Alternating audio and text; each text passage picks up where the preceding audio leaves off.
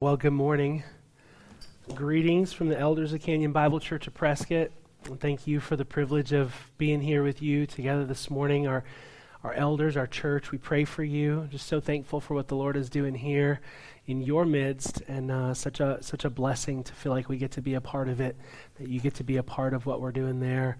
It's precious to see God at work among his people. I'd invite you to turn with me to the book of 1 John this morning. And as you do, just express my appreciation for you and your pastor. Thank you for caring for Jim and his family. Such a precious man of God. Such a gift to know him as a friend. And so thankful for the ways that I know you all take serious the responsibility of the body of Christ to care for their pastor, to love him and to care for him and his family. I know that he's really thankful for you, and I'm really thankful for a man like him who's an example to me of a man who doesn't just get up and preach the word of God, but who lives it, who shepherds his flock and cares for his people and takes seriously the stewardship that's been entrusted to him from the Lord himself. And so we're in 1 John chapter 1, verses 5 through 9 this morning. Let me read that text, and we'll just ask the Lord's blessing on our time in this passage one more time. 1 John chapter 1, verses 5 through 9. This is the message we have heard from him and proclaimed to you, that God is light, and in him is no darkness at all. If we say we have fellowship with him while we walk in the darkness, we lie and do not practice the truth. But if we walk in the light, as he is in the light, we have fellowship with one another, and the blood of Jesus, his Son, cleanses us from all sin. If we say we have no sin, we deceive ourselves, and the truth is not in us. If we confess our sins, he is faithful and just to forgive us our sins and to cleanse us from all unrighteousness. And Lord, we would just come before you one more time this morning and ask that you would be at work among your people here in this place. Use your word to teach us and to guide us. I thank you for the saints of Cottonwood Bible Church. Thank you that they're not here to hear from me this morning. They're here to hear from you. And so, Lord, we just want you to speak to us through your word. And we pray that whatever you have said in this word, in this verse, would just be clearly expounded as I preach this morning, and that whatever I have to say this morning would just be a closer explanation of what you have already said. We want to hear from you, God. And so we pray in Jesus' name, amen. I don't know if you've thought much about your passwords or your antivirus software, your security questions. What is your mother's maiden name? Or your two-factor authentication, or Face ID. It's amazing how we go to great lengths to have this extensive security. Think about what it must say about the value of something to us that we would develop a technology so that my phone, when I hold it up, scans my face before it will unlock. I mean, that's like living in the future. What is this, 2020? But it shows that there's something there that we really value, isn't there? There's something there that's really important to us, because that's not easy to develop as technology. It's not inexpensive either, but we've gone to great lengths to develop this technology, and we pay a pretty penny for it. And we do that because we want to have extensive security on our personal information. We develop that technology because if some information got out, it could be used against us, couldn't it? Some things, if they got out, could be used to hurt us. If people were to find out my banking account and my social security number, that's not the kind of thing you post on your Facebook account. If people knew those things, it could be used to harm us, and so we hide them on purpose. And that's a good thing to do with some things. We hide things that we believe could be used to hurt us. Well, spiritually, we can do this too, can't we? We see in ourselves a deep brokenness, a vulnerability when we look into our own hearts. And if we're honest with ourselves, we're afraid about what would happen if that got out. If everybody knew how broken we really were on the inside, we're afraid it could be used to hurt us, afraid to be found out. If the truth were known, some of the things that I think, some of the things that I've said, some of the things that I've done, we're afraid to allow someone else to get truly close to us, to know what some of those things are that are really happening in our hearts, because it gives them the power to hurt us. We're afraid to be honest about what's really happening in our hearts a lot of the times, because we, better than anyone else, can see how broken we really are. I mean, there's just no possible way that you could know how broken and sinful my heart really is, because you're not me. So you don't see it. And the same is true. There's no way for me to truly see how really broken and vulnerable you truly are, because I don't see all of the things in your heart that you see. But you see them, and you know. The letter that we refer to as 1 John was written by the Apostle John for several reasons, but most of all, John wrote this letter so that people would be able to know if they were truly Christians. And by looking at the fruit of their lives, be able to determine if they had truly been transformed by the gospel.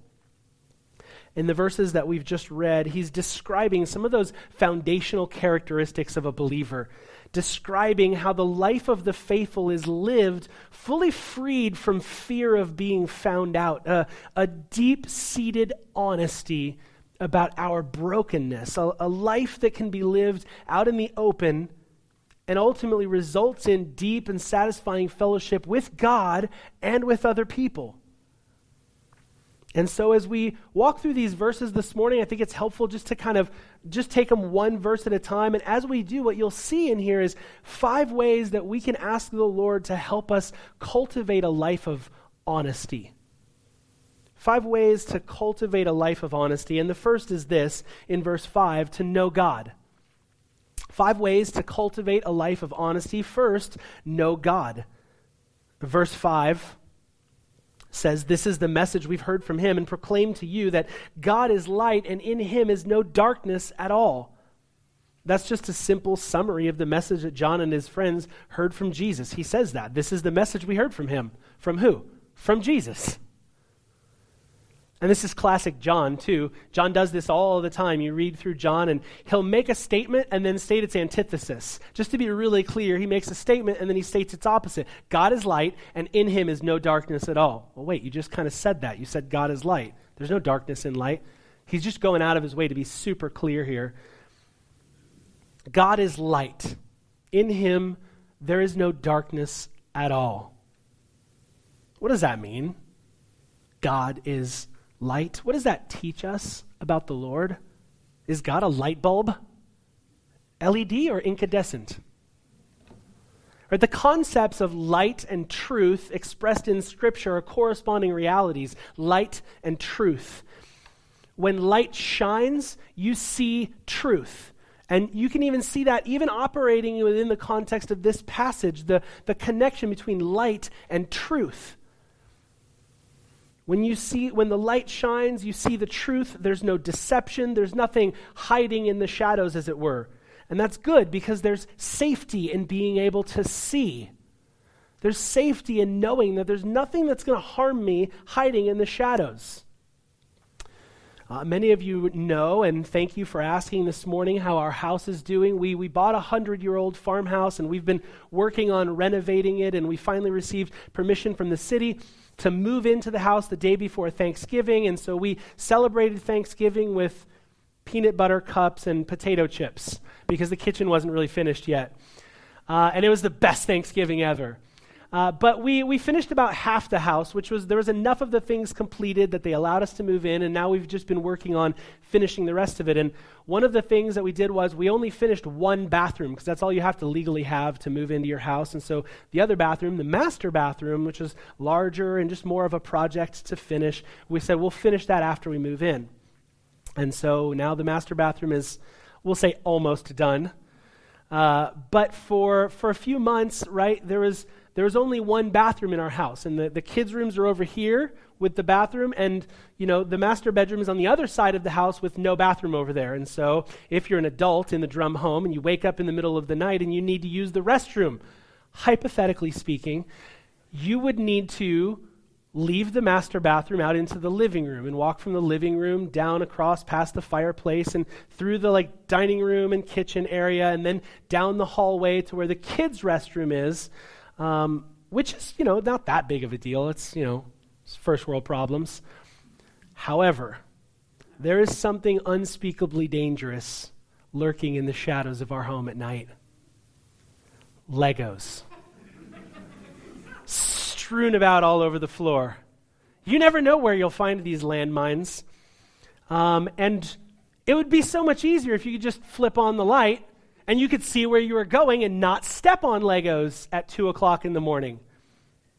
But you can't flip on the light because we haven't installed doors on everybody's bedroom yet, and so you turn on the light and you're going to wake everybody up. And so, you're walking down the hallway, and lo and behold, you are attacked from beneath by the sharpest, most painful object known to mankind. It would almost be better to have razor blades all over the floor. Why do I share this with you? What in the world does that have to do with this passage? Because if you could just turn on the light, you could see the Legos. It's really not a big deal, right? But because of the darkness, you don't know where or when you better be ready at any moment because you can't see where the danger is. Now, that's a silly example, but we could say the same thing about going out into the woods. You want to go with or without a light in the middle of the night, right? And so it's just a great vivid picture that John uses here too. When the lights are off, there's danger. You can't see what's lurking in the shadows. When the lights are on, you can see the danger. Everything's out in the light. You can see what's going on. There's nothing hidden. When the light shines, you see, and you're safe from danger. And John's going to talk about the life of a believer here and a life of transparency and honesty and openness about our brokenness. But before he does, he's laying a foundation here, and the foundation is God is light. And in him, there's no darkness at all. It's interesting because he just said in verse 3, right before this, he said, that which we've seen and heard, we proclaim also to you. You can see it right there in verse 3 in your Bible. So that, there's the purpose clause, so that you may have fellowship with us. And indeed, our fellowship is with the Father and with his Son, Jesus Christ. The whole reason John is saying this is so that you can have rich fellowship with other believers, because to do that, you have to have fellowship with God. The foundational reality to that is knowing God is light, and in him is no darkness at all. John says this is the message we heard from him.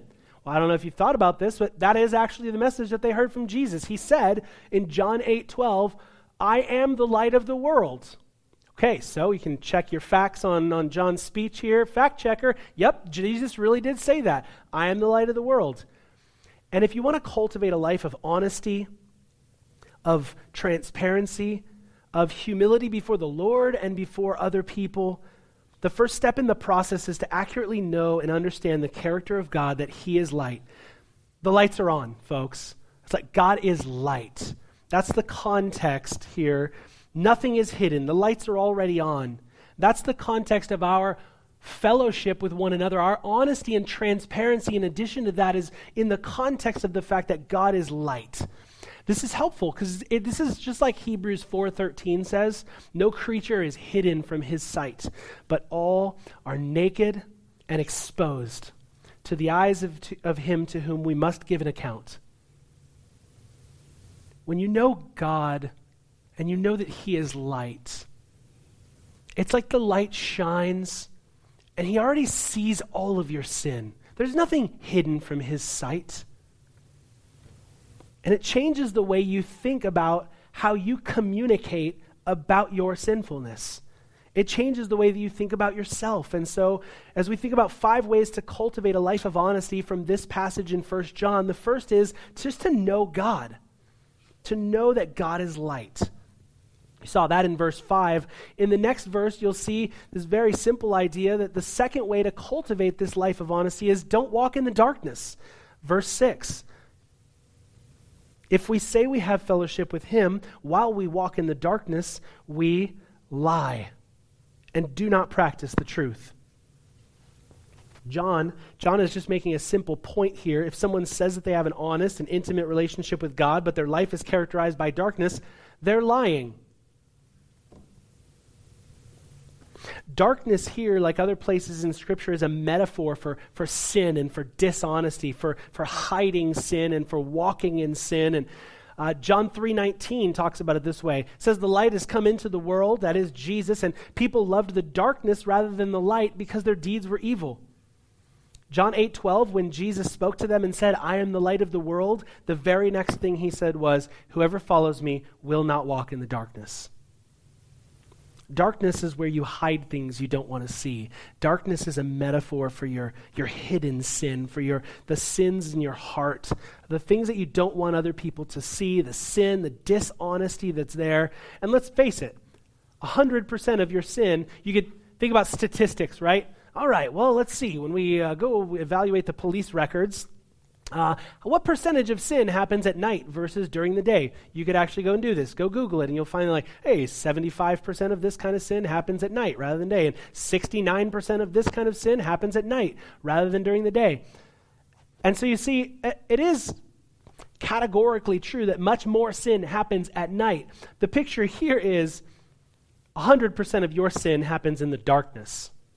When you choose to sin, it's like you're turning away from the light. It's like the light of God is shining on your light, and you're turning away to engage in something that you think you're hiding really well from the God who sees everything. And then you're going to try to hide from the people around you. And that's why this darkness is such a great picture. You can't be honest about who you are when you're living in sin. You can't be honest about who you are, not with God, not with other people, when you're walking in the darkness. So we say we want to live like an honest and transparent life. Well, the first step to that is, if you don't want to hide anything, then don't live in such a way that you have things that need to be hidden. John's talking here about a lifestyle of habitually living in sin when he says walking in the darkness. That's why he says, if we say we have fellowship with him while we walk in the darkness, we lie and do not practice the truth. According to this verse, in fact, where he says here, we lie, the Greek word here is pseudometha. You can hear pseudo in it, which is really familiar to us. It's a prefix that we put on anything to make it false or anti or to make it a lie. Have you ever seen Carlos Ray on TV? You know Carlos Ray? You're all looking at me like you don't know who I'm talking about. Throwing the roundhouse kicks? Carlos Ray. Oh, that's right. You know him as Chuck Norris is actually his pseudonym. Speaking of, do you know who Marion Morrison was? Some of you are nodding your heads because you know that's John Wayne. If you're a child of the 90s like me, you grew up familiar with James Todd Smith III with his hits like Mama Said Knock You Out and Going Back to Cali. He went by LL Cool J, which sounds like a much better rapper name than James Todd Smith III. Eugene Orowitz went by the pseudonym Michael Landon. We don't even realize how many people in the biz go by pseudonyms, right? Shania Twain, Tina Turner, Whoopi Goldberg. None of those people really exist. They're just made-up names. They're just pseudonyms, a fake name. It's a name that you go by, but it's not who you really are. It's a pseudonym. John's point is there's a lot of people in churches today going by the name Christian, but it's just a pseudonym. That's not who they really are. And Jesus said that would be the case in Matthew 7. He said, many will say to me on that day, the day when people would stand before the Lord, as it were, many will say to me on that day, Lord, Lord, didn't we do all of these things in your name? And Jesus will say, and you're familiar with this, depart from me, I never knew you. That was just a pseudonym that you called yourself a Christian. It was just a fake name. That's not really who you were. So John's point here, if you want to cultivate a life of honesty, the first step is to be honest with God about the darkness in your heart and the sin in your life. If the fruit of your life is that you're still living in sin but claiming to be a Christian, you simply can't live an honest life until you turn from your sin, trust in Jesus Christ to forgive your sin, and because of the work that he did in your place on the cross, he extends to you forgiveness, and that sin is forgiven, and it's dragged out into the light, and it's exposed, and it's done away with. Then you can begin to live a life that accords with the gospel. So ask yourself, what areas of my life would I not want people to know about? What areas of my life, if I showed up at Cottonwood Bible Church on a Sunday morning and there were pictures of it up on the screen, or there was like a video replay of something that I had thought in my heart, what are those things that would absolutely terrify me to have people know about? Because it is as though that video plays before the Lord. We stand before him naked and exposed. We have to give an account to him for all of those things. And so, if you're saying that you're a child of light, but in that one dark corner of your life, you're still hiding pet scorpions of sin, nursing them and caring for them, but keeping it secret, just know that repentance before God is the soil in which a life of honesty and integrity grows.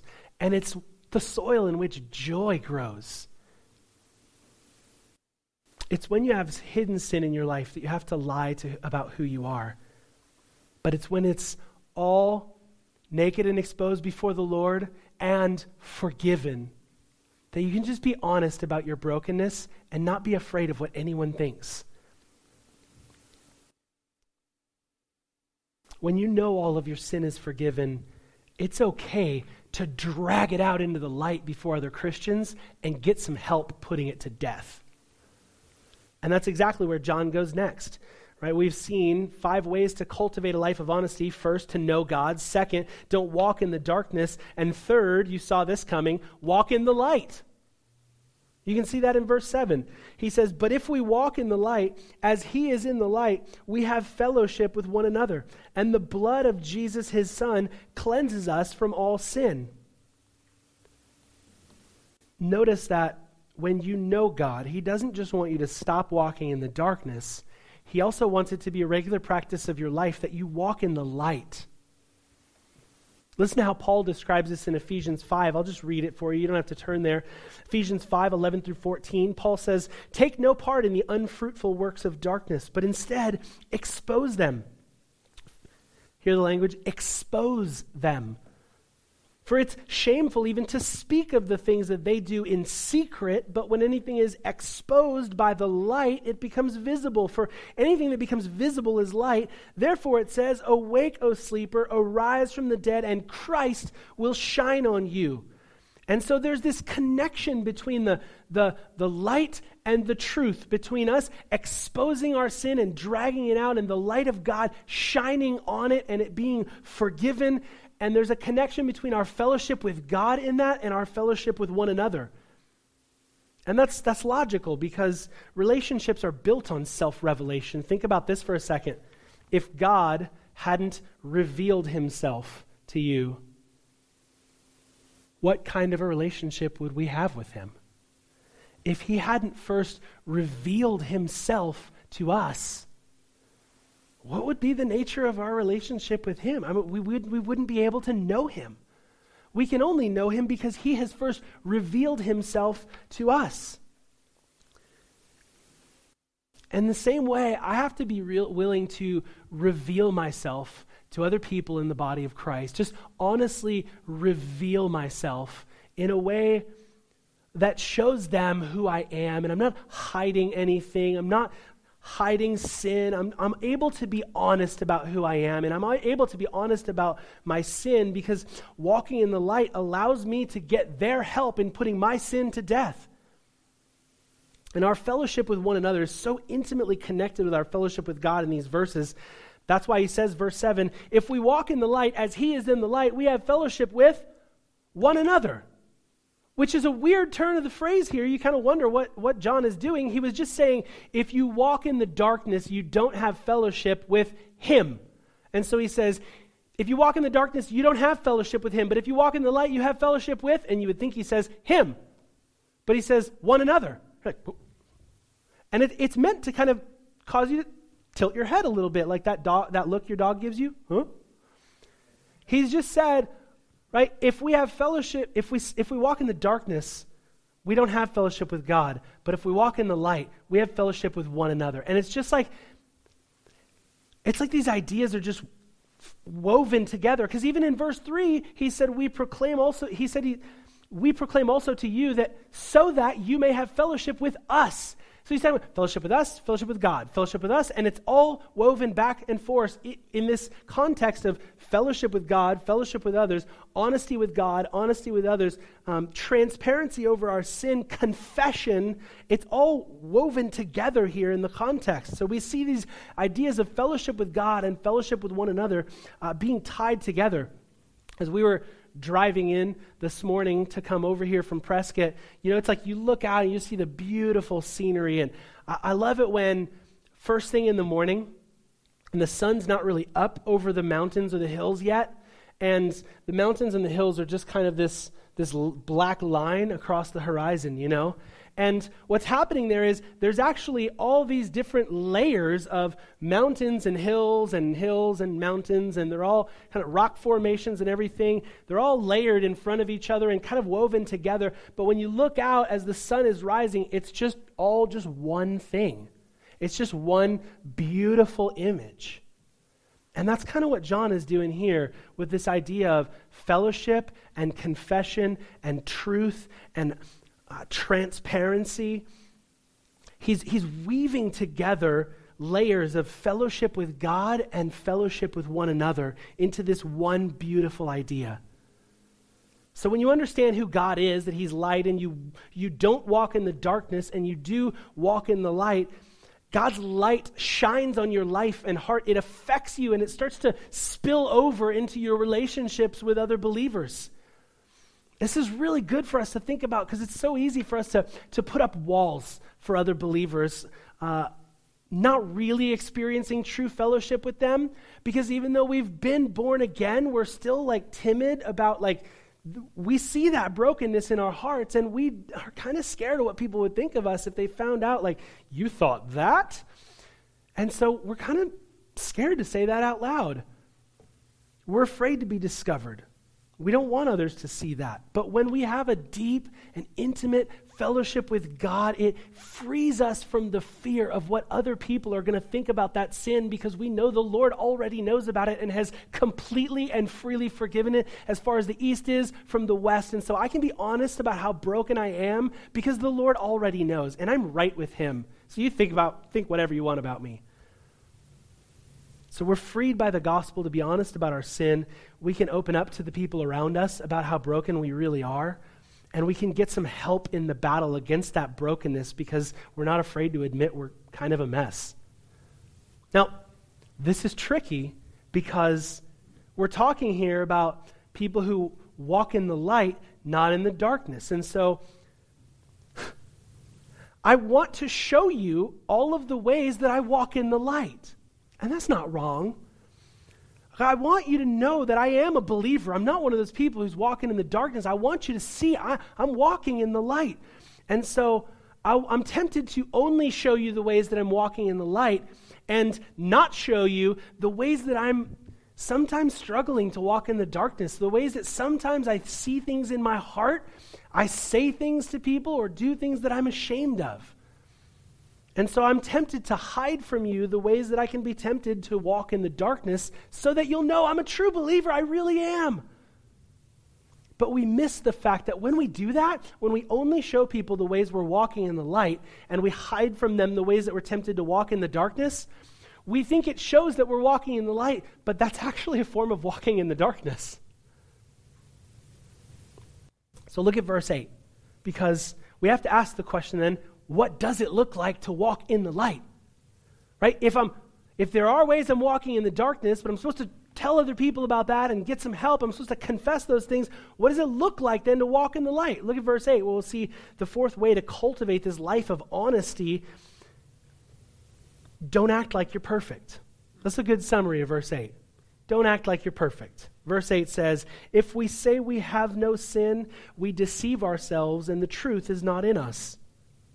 So, walking in the light does not mean sinlessness. It can't, because it says, if we walk in the light, in the verse before this, if we walk in the light, the blood of Jesus, his son, cleanses our sin. So it must mean that people who walk in the light still have some sin in their lives that needs to be cleansed by the blood of his son Jesus, right?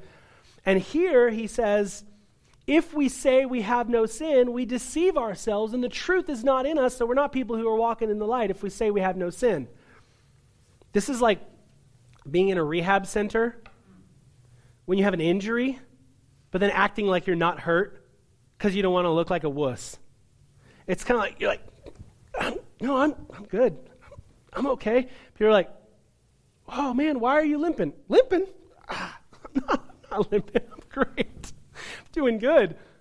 Right? And it's like, no, there's definitely something wrong. I mean, you wouldn't be in here. How can we help? I'm great. I'm good. I got this. You know, you're in the rehab center because you believe that that's the place you go to get better. And we're here because we believe this is the place that we go to help one another get better. To do that, we have to admit that we need some help getting better.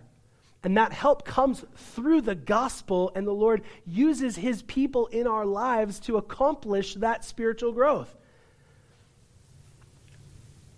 You know, in Mark 2, Jesus was hanging out for dinner with a bunch of sinful people. It says he reclined at the table in his house. Many tax collectors and sinners were reclining with Jesus and his disciples, for there were many who followed him. And the scribes and the Pharisees show up, and they're like, why is he eating with sinful people? When Jesus heard that, he said to them, those who are well have no need of a physician, but those who are sick. I've not come to call the righteous, but sinners. So we have to recognize that we are a sinful people and be willing to admit that to the Lord and to one another. Now, I know what you're saying. I know. You're thinking, well, I read this verse, it's almost funny to me because I'd never be the kind of person who would say, I have no sin. Yep, I got saved, 15 years ago, and since then I've just been walking in the light perfectly without sin. It's been great. The Lord is kind. Right? You're thinking, like, I would never say that. Like, this is a Bible church, for crying out loud. We know better than that. None of us would say, I have no sin. So what's John talking about here when he says, if we say we have no sin? Honestly, we might theologically know, hey, I'm the chief of sinners. I get it. All have sinned and fallen short of the glory of God. We know biblically. But then we show up for fellowship with other believers or small groups, or we're in one another's homes, or someone asks how they can pray for us, and we can't think of a single thing to tell them. The only prayer requests we can come up with are for our house or our finances or our neighbors or our extended family members, right? Like, pray for my aunt's neighbor's leg. Like, well, how can I pray for you? We think, pray for my wife. Let me tell you, pray for my wife or pray for my husband. Like, how can I pray for you? How can we practice sharing the truth with one another? If we're not careful, we can create a culture where it's not safe to admit that we need help in our walk with Christ. So exactly what does it mean then, again, to walk in the light? If it doesn't mean walking in the darkness, but it also doesn't mean not sinning. Do you sense the tension there in the text? We're looking at 5 ways to cultivate this life of honesty, to know God, not to walk in the darkness, to walk in the light, not to act like you're perfect. Finally, look at verse 9 with me. This is what it looks like to walk in the light. Confess your sin. Confess your sin. Verse 9 says, if we confess our sins, he is faithful and just to forgive us our sins and to cleanse us from all unrighteousness. If we confess our sins. Please hear that as a condition. If we confess our sins. If we confess our sins. We have to be the kind of people who confess. We have to be good at confession. Christians should be great at confession. A confession is a formal statement admitting that one is guilty. This is like, I'm guilty. I did that. I said that. I thought that. That was wrong, and I did it. I knew better, and I still said it. I've known better for years, and I still had that thought in my heart that I hope nobody ever sees or hears about. Confession is admitting formally, officially, that we're guilty. And obviously, we're talking about confession of sin to God, obviously. But in the context, the way that he's wrapping fellowship with God and fellowship with one another together, confession of sin to one another is obviously a part of what John is talking about here. Our fellowship with God and with one another are inextricably linked. And honesty with God about our sin creates honesty with one another about our sin. I mean, it's a great quote I read from an author. He said, the only basis for real fellowship with God and man is to live out in the open with both. I love that. The only basis for real fellowship with God and man is to live out in the open with both. This has been a part of the church from the beginning. You can go all the way back to the first church, the early church in the book of Acts, and see in Acts 19:18, it says, many of those who were now believers came confessing and divulging their practices. And a number of those, and I love this picture, a number of those who had practiced magic arts brought their books together and burned them in the sight of all.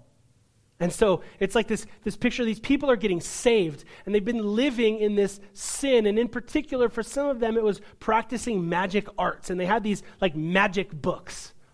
And so they're taking like their spell books, as it were, and they're showing up to the bonfire with other Christians, and it says they're confessing and divulging their practices. They're admitting their sin, and they're being open and honest about what they've been doing, and they're taking the books, this symbol of their sin, and they're throwing it in the fire. And it uses the word together. I think that's a great picture of the church, isn't it? That's one of the ways that we live as believers with one another. We're the kind of people who confess and divulge our practices, and we show up to fellowship with one another to throw things in the fire and say, I'm done with this. Help me put this sin to death. James 5:16 says, confess your sins to one another and pray for one another. And so it's not like this. Sometimes we can be guilty of talking about our sin like it's almost like we're bragging. Oh, and then I did this. And then, oh man, you'll never believe, and then I did this. Now that was all before Christ, but man, let me tell you how bad I was. And then I did this, and I did this, and it's kind of like, whoa, slow down there, hang on. This is confessing sins so that other believers can pray for us, so that they can help us in the battle against that sin. That's why Ephesians 5:11 says, take no part in the unfruitful works of darkness, but instead expose them. It's this picture of dragging it out into the light. So to walk in the light doesn't mean being sinless. It means admitting and confessing your sin to the Lord and to one another. And when our sins are forgiven, we're just radically freed to be honest about who we are. The gospel frees us to be incredibly, wonderfully, joyfully honest about all of our imperfections. We often want deeper relationships. We will even say, I just wish I had some closer relationships in the church, but then we're not willing to confess our sin to one another or to be honest about our brokenness. And so we're still kind of hiding it because we're afraid of what people are going to think about us. And we'll say things like, I know so-and-so would probably be a good person for me to cultivate a relationship with. They could probably really help me in my walk with the Lord, but they're just not very transparent with me about their sin. And so I'm just not really feeling like I can be open and honest with them about my brokenness, And so I'm just, praying the Lord will help me know what to do. Well, none of the passages that talk about confessing our sin to one another say, wait for the other person to go first. We're neighbors with another family from our church. And so we've got 3 acres, and they've got 5 acres right next to us, and there's a fence that runs right down, the middle there.